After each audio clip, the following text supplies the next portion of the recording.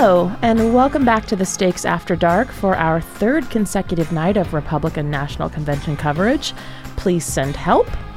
I'm Holly Anderson, MTV's Director of Politics and News, and I'm going to be here all week. And the week after that. The road is long and straight and barrels toward a darkening horizon. It's pretty swell. The theme of tonight's RNC sessions was Make America First Again, and joining me here in our New York studio to help me rewind this comedy of manners in which nobody knows how to dress for dinner, our DC correspondent, the glorious Jane Coaston. Hi, Jane. Hello.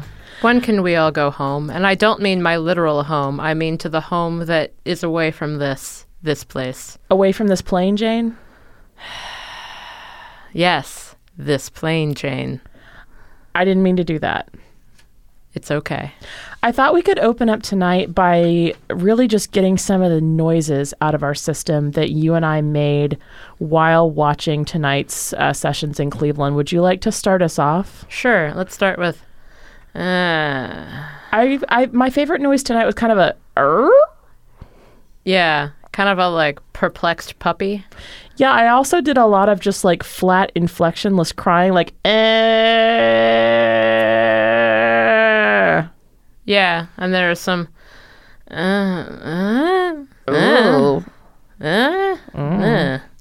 Okay, I feel better. How about you? I do. That was cleansing. Well. It was. You know what else was cleansing? Watching Ted Cruz have his full-on live from Cleveland Revenge of the Nerds, I'm living my truth, I am Joey Potter and I choose me meltdown, and then watching CNN say that he was upstaged by Donald Trump. I as I was mentioning earlier, the Republican National Convention has made me like Ted Cruz, and I will never, ever forgive them for this outrage. I will reenact the Count of Monte Cristo. In 15 years from now, I will emerge from my prison and I will have my revenge, because Ted Cruz was the highlight of this entire day, actually the last 3 days, just for being willing to weaponize the fact that he is naturally hateable. For the fact that he did not say, I congratulate Donald Trump. He said, I want to congratulate Donald Trump, which is not, in fact, congratulating anyone. No.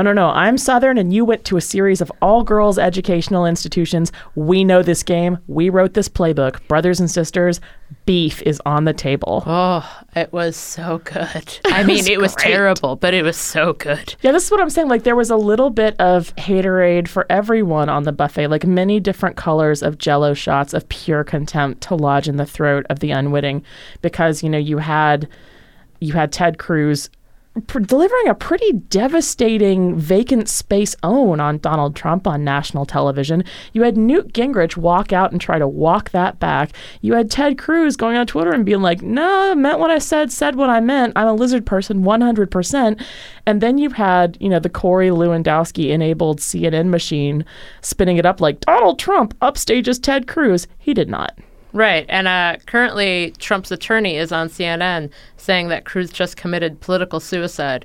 But it's sort of like he committed political suicide with everyone else in the room, and then, he had all the doors locked. It was basically the end of Inglourious Basterds. I feel like Ted Cruz didn't so much commit political suicide as ascended to a higher political plane. It was beautiful. He has his beady little lizard eyes focused on 2020, and he's maybe the only person that we've seen in the convention that has the correct form of the long game in mind. It was... Like, even Rubio didn't have the guts to show up in person. No. I don't know if Marco Rubio still has guts, or if they've been left somewhere in some bathroom in South Florida. Well, that's evocative. Indeed. So let's review. And by the way, the events of this day that led up to it, I think, were appropriately prescient for what we ended up seeing unfold on stage, although they in no way emotionally prepared me for what ended up happening. This was the day in which we had the second consecutive mishap with a flag burning. Our reporter on the ground, Caleb Horton, informed us yesterday that a flag burning that he had been scheduled to attend had been canceled due to low turnout. And today, there was a flag burning that went incredibly hilariously awry and led to this beautiful tweet from the Cleveland PD, which I'm going to read to you now. It's like structured poetry. Protester lit flag on fire, then lit himself on fire, catching others on fire. Flames extinguished by firefighters. No serious injuries. That's wondrous. Anyway, this continued on into the night, this theme of the GOP seizing up and emitting sparks with the house band, our beloved house band, continuing to repeatedly play songs it has not cleared. I found myself actually grateful to listen to Rick Scott after this band. They brought a country singer on stage who sang like if Johnny Cash had been covered by maybe an Abercrombie house band. It would have sounded like what was coming out of this kid. But my favorite moment, I think, was when the Mechatron flickered out behind Ted Cruz during his speech, and I thought this was the moment he was going to unzip his skin and reveal his true form. It's the only time Ted Cruz disappointed me tonight. I think my favorite moment has to have been Michelle Van Eaton, a multi-level marketer, who spoke, and everyone on Twitter was just wondering, who is this person? What is this person? Is this a person? Where are her hands? What are her hands doing? What is happening? I really admire the Trump campaign for putting front and center an avocado farmer and a multi-level marketer who claimed to hire 100,000 people but actually employs no one. It's like that's pretty on theme. It's true. It's like if you just scraped to the bottom of the barrel and then just went to the barrel underneath it and then scraped to the bottom of that one. Truly a multi-level barrel scheme. Exactly. This was a night of contradictions. We heard endless talk about government overreach this and big government spending that. And then we had a video touting the benefits of getting back to space. Do they know where that money comes from? We had Donald Trump's appearances himself. You know, he walked in while Cruz was speaking in an attempt, I guess, to upstage him on television, and then ended with what was basically a tableau of that crazy New York Times article from this morning. Jane, do you want to tell our listeners what the New York Times wrote about John Kasich this morning?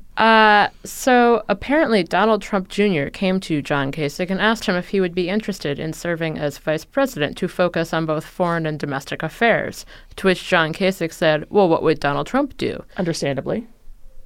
And his response was, make America great again. Yeah, and so at the end of the night, you know, Mike Pence has been speaking interminably in his tapioca tenor, and Donald Trump strolls out on stage. They do this weird kind of head kiss thing, and then Trump walks right back off stage, presumably into the waiting arms of his helicopter. But it was like watching the future play out in which Mike Pence is actually president in like Christmas pageant tableau form. It was kind of amazing. It was a night of contradictions that began in Cruz's own speech with him shouting out Muslim freedom of religion and gay rights and bragging about Republicans working to end Jim Crow. Lest we forget, this is Ted Cruz, who once spoke at a rally in which a pastor also appeared who advocated for the death penalty for gay people. This was Ted Cruz's pivot to 2020, and I got to hand it to him. And I want to be clear. I want to be cautious. We keep piling respect on Ted Cruz. He's still terrifying because, as our own Ezekiel Kweku pointed out this week, at some point, the danger here that we're all going to realize is that somebody's going to run Donald Trump's exact campaign in 2020 and not fuck up.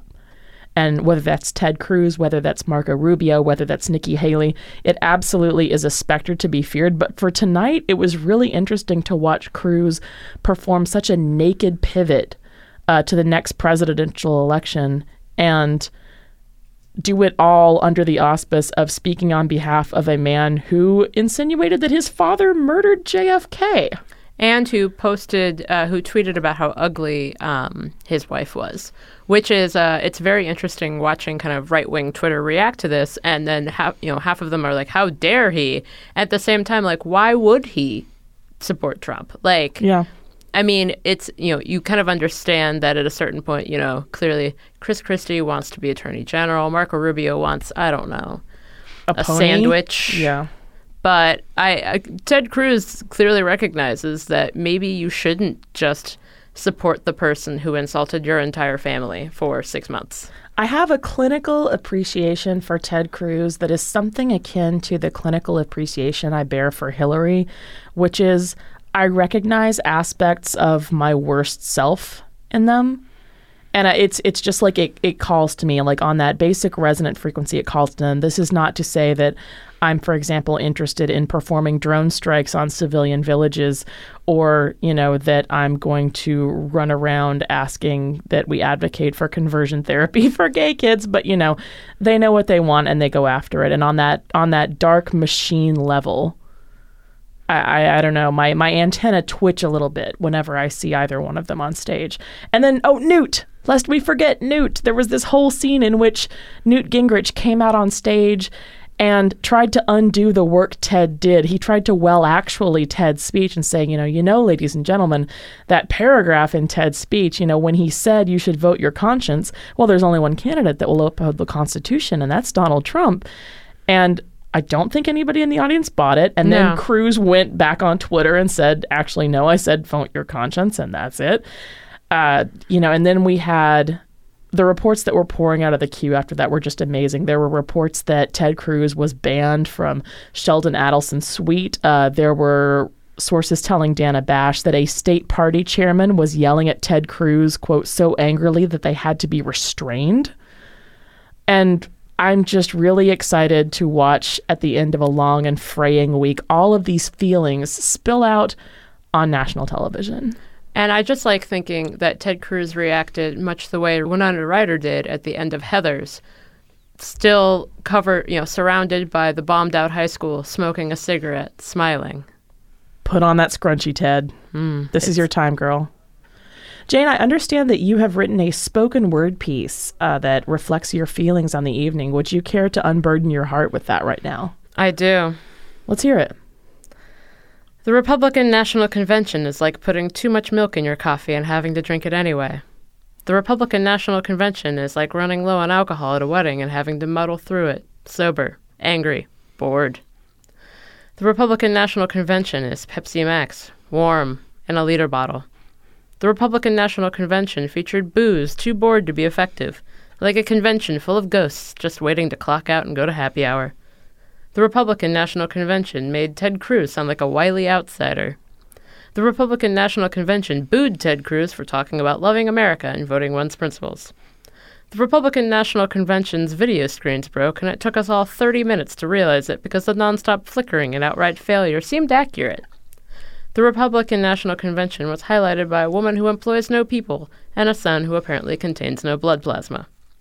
The Republican National Convention 4 years ago featured the nomination of a literal Triscuit and got Clint Eastwood, and the Republican National Convention in 2016 likely asked Clint Eastwood to attend the nomination of Donald Trump, and Clint Eastwood suddenly had something very, very, very important to do this whole week. The Republican National Convention is what is left in your refrigerator after avoiding grocery shopping for weeks. It is old mustard. No, it longs to be old mustard, lively and flavorful. I hate the Republican National Convention. Truer words, Sister Jane. Truer words. Let's close this with a long cleansing sigh, shall we?